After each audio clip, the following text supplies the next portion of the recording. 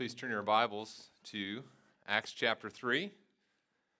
And as you're able, if you would stand with me this morning as we read Acts chapter 3 together. And here we're continuing to see the witness of the church, the witness that the foundations of the witness of the church. And we see that here as Peter and John, by God's grace, display the power that the church has, the power that God has entrusted to the church. So we're going to begin here in verse 1, and we're going to read the whole chapter together. Feel free to sit down if you need to. Now, Peter and John were going up to the temple at the hour of prayer, the 9th hour, and a man lame from birth was being carried, whom they laid daily at the gate of the temple that is called the Beautiful Gate, to ask alms of those entering the temple. Seeing Peter and John about to go into the temple, he asked to receive alms. And Peter directed his gaze at him, as did John, and said, "Look at us." And he fixed his attention on them, expecting to receive something from them. But Peter said, "I have no silver and gold, but what I do have I give to you. In the name of Jesus Christ of Nazareth, rise up and walk." And he took him by the right hand and raised him up, and immediately his feet and ankles were made strong. And leaping up, he stood and began to walk and entered the temple with them, walking and leaping and praising God. And all the people saw him walking and praising God and recognized him as the one who sat at the beautiful gate of the temple asking for alms. And they were filled with wonder and amazement at what had happened to him. While he clung to Peter and John, all the people, utterly astounded, ran together to them in the portico called Solomon's. And when Peter saw it, he addressed the people, "Men of Israel, why do you wonder at this? Or why do you stare at us as though by our own power or piety we have made him walk? The God of Abraham, the God of Isaac, and the God of Jacob, the God of our fathers, glorified his servant Jesus, whom you delivered over and denied in the presence of Pilate when he had decided to release him. But you denied the holy and righteous one and asked for a murderer to be granted to you. And you killed the author of life, whom God raised from the dead. To this we are witnesses. And his name, by faith in his name, has made this man strong, whom you see and know. And the faith that is through Jesus has given the man this perfect health in the presence of you all. And now, brothers, I know that you acted in ignorance, as did also your rulers.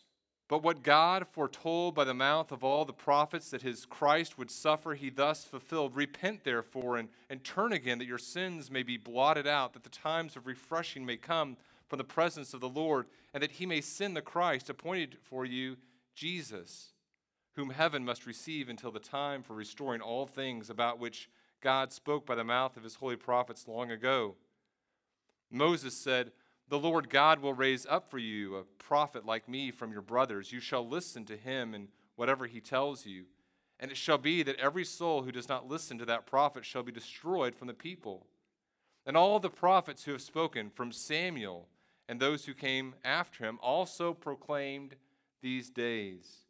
You are the sons of the prophets and of the covenant that God made with your fathers, saying to Abraham, "And in your offspring shall all the families of the earth be blessed." God, having raised up his servant, sent him to you first to bless you by turning every one of you from your wickedness. You may be seated. And Father, we ask by your grace this morning to be strengthened in the power of your word. We pray that we would understand the power that you've given your church by your grace, and we pray this in the name of your Son, Jesus. Amen. The church is going to be offensive at times. The church is going to be offensive at times because the message that we have been entrusted with, the gospel message, is an offensive message. I was reading something that someone wrote who had left Christianity because they found Christianity offensive. This is what this person who's left Christianity wrote. They said, "I have my share of reservations, obviously, more than I can express in just this writing.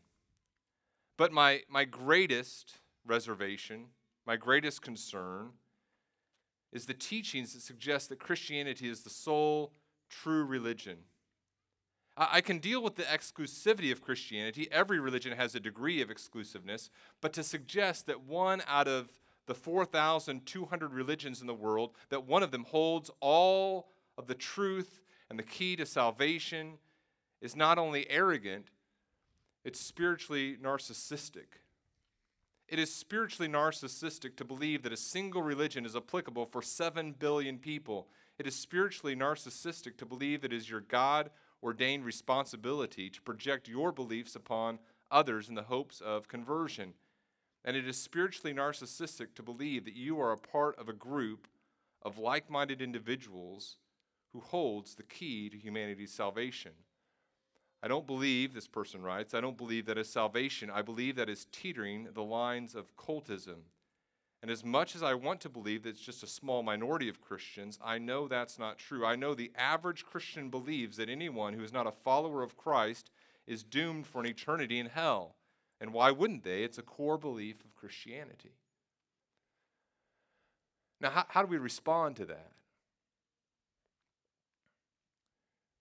On the one hand, it's not a problem that's unique to Christianity, the idea of exclusiveness. Once you have any opinion about the nature of reality, especially the nature of the spiritual reality, no matter what you call that, you're going to immediately be excluding billions of people with that belief. In other words, you're going to be saying billions of people are wrong no matter where you come down on the reality of God and who God is and his demands on us. That's not a problem unique to Christianity, right?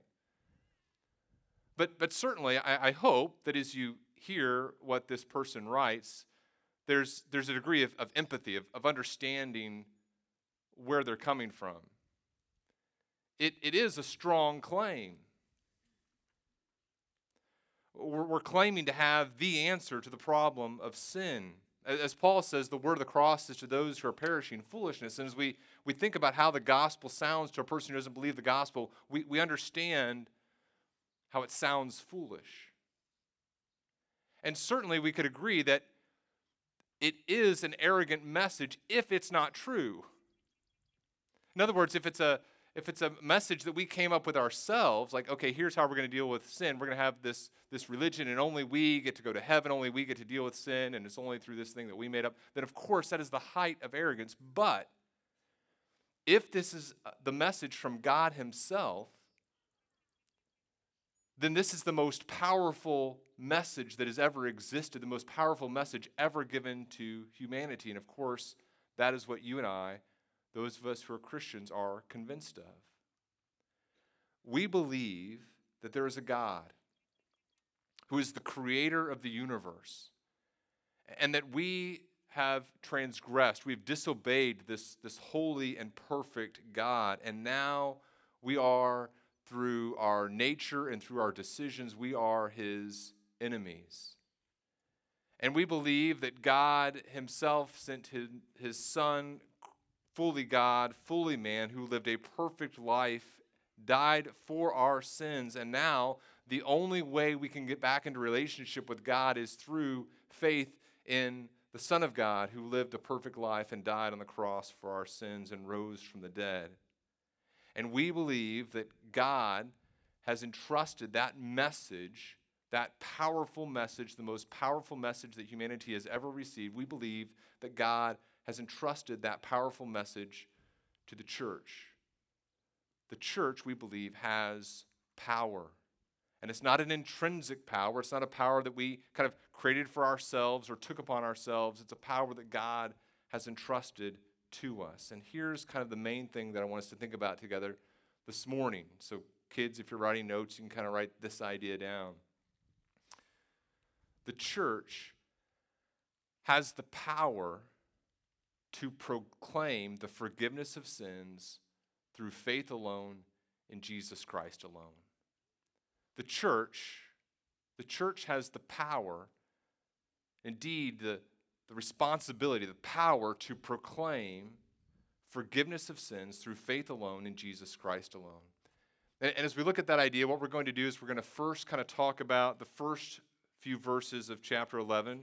We're going to see a demonstration of God's power, and then we're going to see a promise of God's power in verses 12 through 26. We're going to see how these two halves of the chapter go together. I know I'm kind of tackling a lot of text today, but let's get into it here.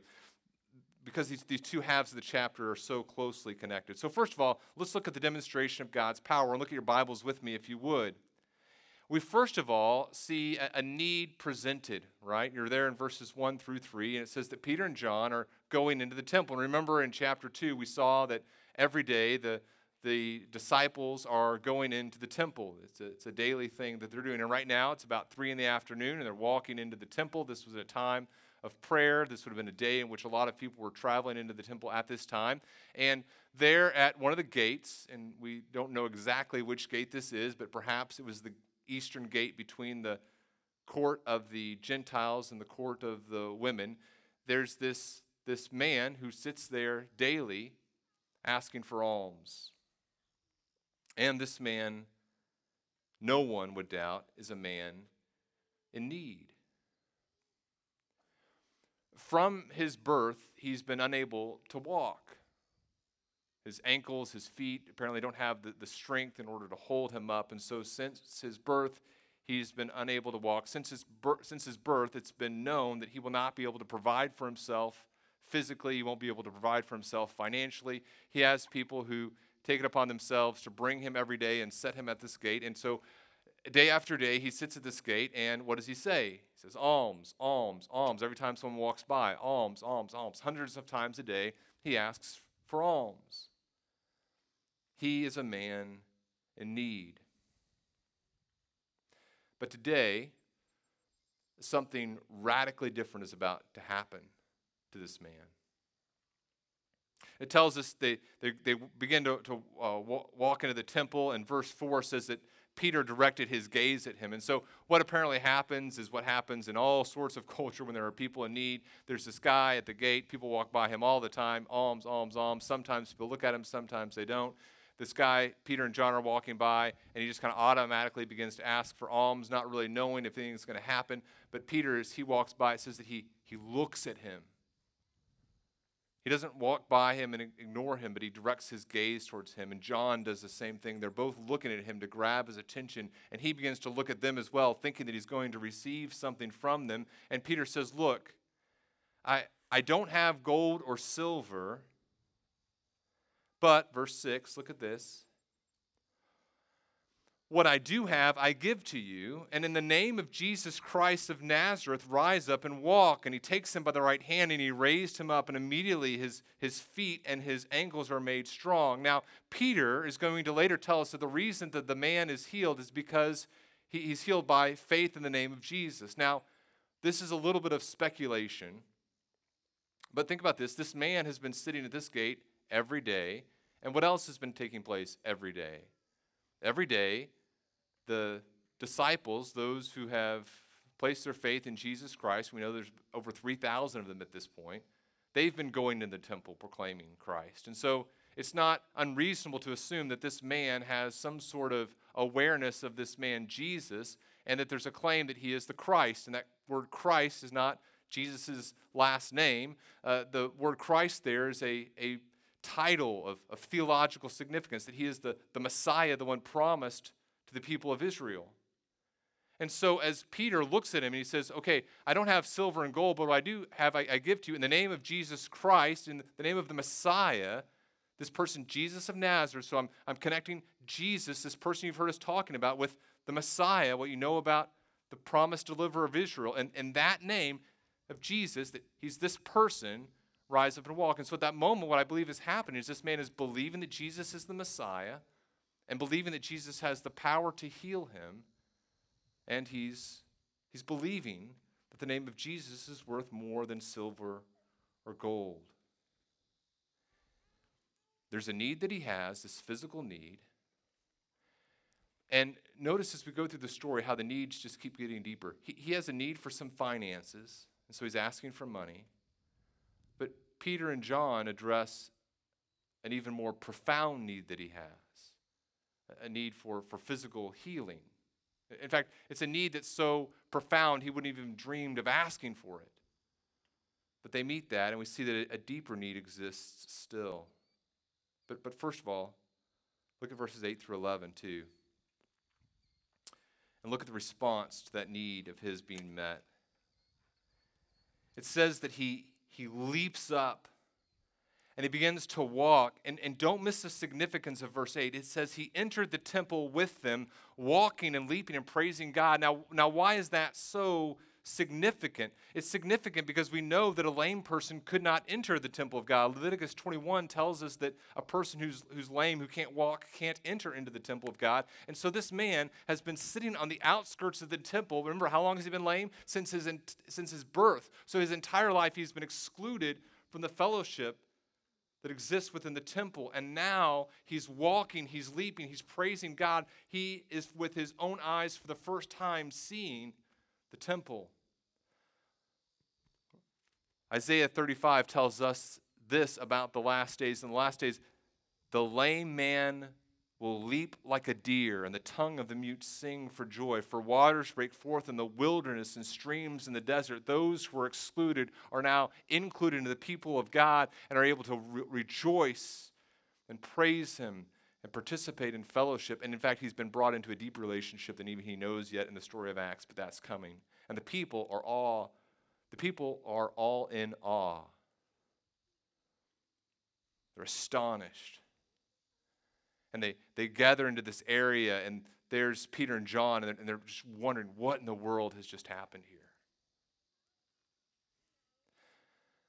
That's a demonstration of God's power. And it's really to point them to their own need. That brings us to the second thing I want us to talk about this morning. That's a promise of God's power. You see, what's going to happen now in the rest of the verses of chapter 3 is that Peter is going to reveal to those who've gathered together who are astonished at this physical act of demonstration of God's power. He's going to reveal that these people are also lame. They're lame spiritually. In fact, they have a greater need. And there's a promise of God's power that he can meet that need for them. So here's the need revealed. Look at verses 12 through 18. Peter says all the people coming toward him, and he addresses them. He says, look, men of Israel, look, guys, why are you wondering at this? Your wonder, your amazement is misplaced. You're gathering around John and I as though we had some sort of power or piety in and of ourselves to be able to deal with this. But we didn't make him walk. Who did this? Now notice how he connects what he's about to say about Jesus with the things that they know about the God of Israel. Who did this? It was the God of Abraham, the God who made the Abrahamic covenant, the God of Isaac, the God of Jacob, the God of our fathers. He glorified his servant Jesus. This is the God who did this. Now who's Jesus? Oh, he's the one whom you delivered over and denied in the presence of Pilate when he had decided to release him. Now, what did you do? Look at verses 14 and 15. 3 things. You denied the Holy and Righteous One. 2, you embraced a murderer. 3, you killed the author of life whom God raised from the dead. And we're witnesses of this. This sounds very similar to like the sermon he preached in the last chapter, right? That message of, look, you're in sin, you're in trouble. This same Jesus healed this man by faith. What you've seen, what you've just witnessed, is a picture of the salvation that God provides. By faith, Peter tells them, this lame man was healed. Jesus is the one who's granted this man perfect health. The next words Peter says, I think, are a great example of preaching truth with grace. He contrasts their ignorance with God's knowledge. He says, look, you were unaware. You sinned in a way that is it's incredible to consider what you've just done, and yet there's grace in your ignorance. This is what God said would happen. He said that the Christ, the Messiah, would suffer. So Peter doesn't absolve them from their sin, but he puts their sin in context and gives them hope. Now Peter's saying, look, the physical needs this man has are small compared to the spiritual problem you face. You've killed the Messiah. There's nothing worse that you could have done as a descendant in line for the promises. it should have been a heart-wrenching moment for the people as they heard this, right? I was reading Isaiah 13 earlier this week. Isaiah 13 talks about the day of the Lord. We've talked about this before, and sometimes you read these passages and you think, okay, it's okay, and maybe the people that Peter was talking to as well, they thought, okay, I'm fine thinking about God judging the wicked, and it's okay to think about God judging the wicked in some sort of abstract term until you realize, oh, wait, I'm one of the wicked. Listen to what Isaiah 13 says. Wail, for the day of the Lord is near, as destruction from the Almighty, it will come. Listen to verse 7. All hands will be feeble. Every human heart will melt. Verse 11, I will punish the world for its evil and the wicked for their iniquity. I will put an end to the pomp of the arrogant and lay low the pompous pride of the ruthless. Friends, if you've not come to the point in your life where you've seen yourself as one of the wicked, you are still not in a right relationship with God. You've not recognized your need for a Savior. It's a sobering realization. I'm currently teaching our third-born to drive. He's doing a great job. Taught 2 other kids to drive and survived. Parents, you know what I'm talking about here, right? I've been thinking a lot about how to train the third-born in driving based upon some things that I felt like I didn't do well with the first 2. And one of the things I do when I'm training the kids how to drive is we drive the Saturn. It's a stick, a manual, and so I've been trying to think about, okay, how do I help really train and explain that a little bit better?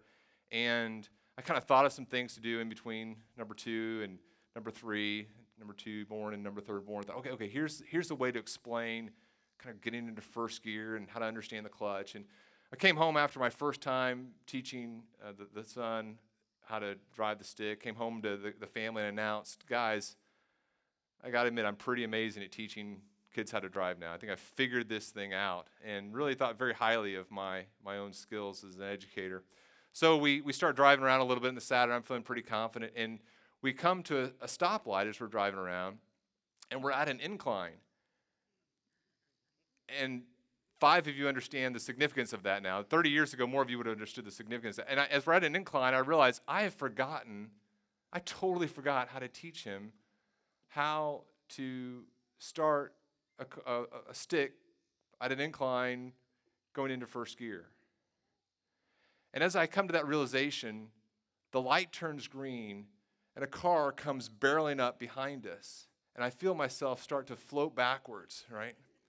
And I turn back, and I have that feel you've had this feeling before where you look and you see your car coming closer and closer to another object. You see it as maybe you're driving the ice, and you slam on the brakes, and you kind of feel that the car just begin to move toward an object and realize there's nothing I can do. I am hurtling toward destruction. Now, by God's grace, well, my son says by his skill. So God's grace combined with my son's quick thinking, he realized, oh, this is not going like it does in a normal situation, and press the brakes. And we had some words with the other driver who was very concerned about how close we had come, understandably. And we escaped disaster, right?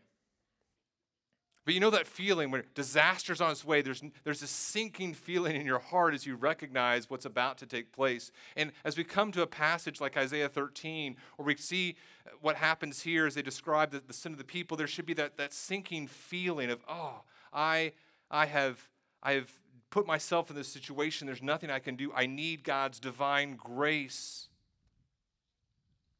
That's why we have religion. The human heart understands our need for deliverance from sin. Every human heart. We may not call it sin. And every human religion comes up with a way to escape it. We need more knowledge. We need less knowledge. We need rebirth. We need enlightenment. We need to do good things. We need to have some sort of external experience that will help us. The gospel tells us there's only one person who can help us, and that is Jesus. He can accomplish what we cannot accomplish. And here we see in verses 19 through 24 the hope that is promised. Look what Peter says for them to do. He says, repent, Verse 19, we've talked about this before. Repent, therefore, and turn back. That's two words being used to describe the same thing. It's repentance, turn away from sin. And notice he's talked about belief in the name of Jesus. These are two sides of the same coin. You can't have belief without repentance. You can't have repentance without belief. You have repentance and no belief, you don't have true repentance. You have belief and no repentance, you don't have true belief, true faith.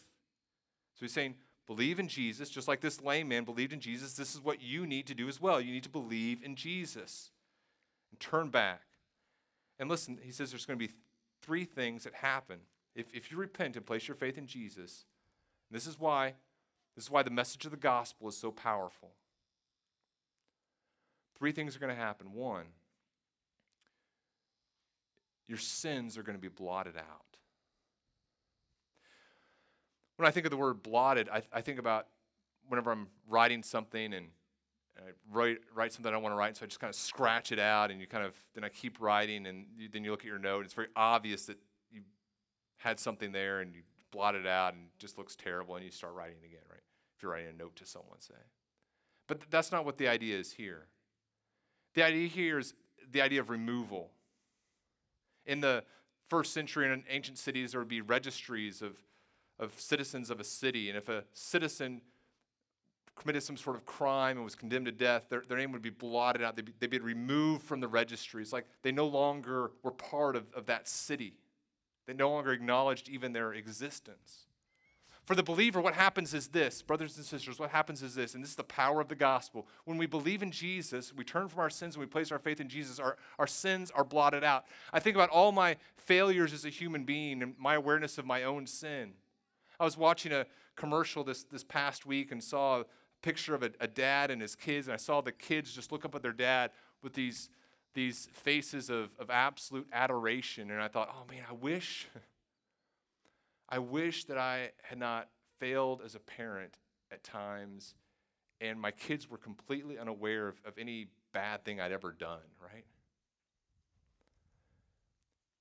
I think about my failures as a husband, or my failures as a friend, or my failures as just a pastor, or as just a human being. I think about the failures and I wish those things didn't exist and weren't part of my existence. And here's what the good news of the gospel is. The good news of the gospel is in God's eyes, those things no longer exist. They're blotted out. They're removed from me. God looks at me and no longer sees those things. They no longer hinder our relationship. And the good news of the gospel goes even deeper than that. Not only does my sin get blotted out, taken from me and removed, but here's Christ's righteousness. And Christ's righteousness gets credited to me. So the bad things I've done are taken away, and it's like I've done all the good things that Jesus has done. And so in his perfect response in every human situation, it's like I have done that as well. I've been the perfect dad and husband and friend and pastor and human being. I get credit for all the things that God has done. That is the power of the gospel message. That's the power of the gospel message that has been entrusted to the church. Three things that happen. This is why the message is so powerful. One, your sins are blotted out. Two, the times of refreshing may come from the presence of the Lord. They too can enter into fellowship with him. And then three, Christ will return. These three things are the result of repentance. Our sins are blotted out. We enter into fellowship with him, and we're able to await his return. The rest of the chapter continues to discuss their understanding of how they're connected to this. This is in obedience with what God has said that they're to do. Moses told them to listen to the prophet. Jesus is that prophet. You're the sons of the prophets, Peter tells them, and of the covenant. You need to turn, every one of you, from your wickedness. A couple principles here as we think about how to respond to this power. One, we need to understand that the church possesses tremendous power as it proclaims the message of forgiveness of sins. We have the power, not in and of ourselves, but we have the power to bring the spiritually dead to life. We're going to be talking more about the authority of the church in coming weeks, but just consider this reality. We have this this gospel message that we proclaim and call people to respond to, we need to realize the value of that message, the power of that message. And then the second thing I would encourage you with here in closing, each of us, as we think about the power of this gospel message, each of us must turn from our sins and place our faith in Jesus Christ for the forgiveness of our sins. I read from Isaiah 35, verse 6 earlier about the lame who are able to leap and to praise God. Listen to that same Isaiah, that same chapter in Isaiah, just a few verses later in verse 10, it says, "And the ransom to the Lord," that's you and me, "the ransom of the Lord shall return and come to Zion with singing. Everlasting joy shall be upon their heads. They shall obtain gladness and joy, and sorrow and sighing shall flee away." I don't know what each of you are struggling with this morning, but I'm confident that there are things that are heavy on your heart. There's the sorrow of sin. There's the sorrow of the consequences of sin. There's the sorrow of sin still unconfessed. There's the sorrow of other sin committed against you. And here's what the power of the gospel proclaims. The power of the gospel proclaims that Jesus has dealt with that sin finally and ultimately. And there's coming a day when all the consequences of sin will be consumed by the Lord himself, and we will be able to completely experience everlasting joy. Brothers and sisters, my desire for you is that you receive the gospel message as God's truth and experience everlasting joy. My desire is that those that we love, with whom we are in relationship, would experience the joy of everlasting love and joy. We, the church, have the power by God's grace to proclaim forgiveness of sins through faith alone in Jesus Christ alone. Let's pray. Father, we thank you for the gospel message. We thank you for the reality that we can have our hope and our trust and our confidence in your Son, Jesus, and that we can have eternal life through him. We pray that you would help us by your grace to live in obedience to that. We pray that in the present, as we struggle with sorrows of various kinds, we would be supported, buoyed by the reality of our eternal inheritance in you, in your Son, Jesus. And we pray this in his name. Amen.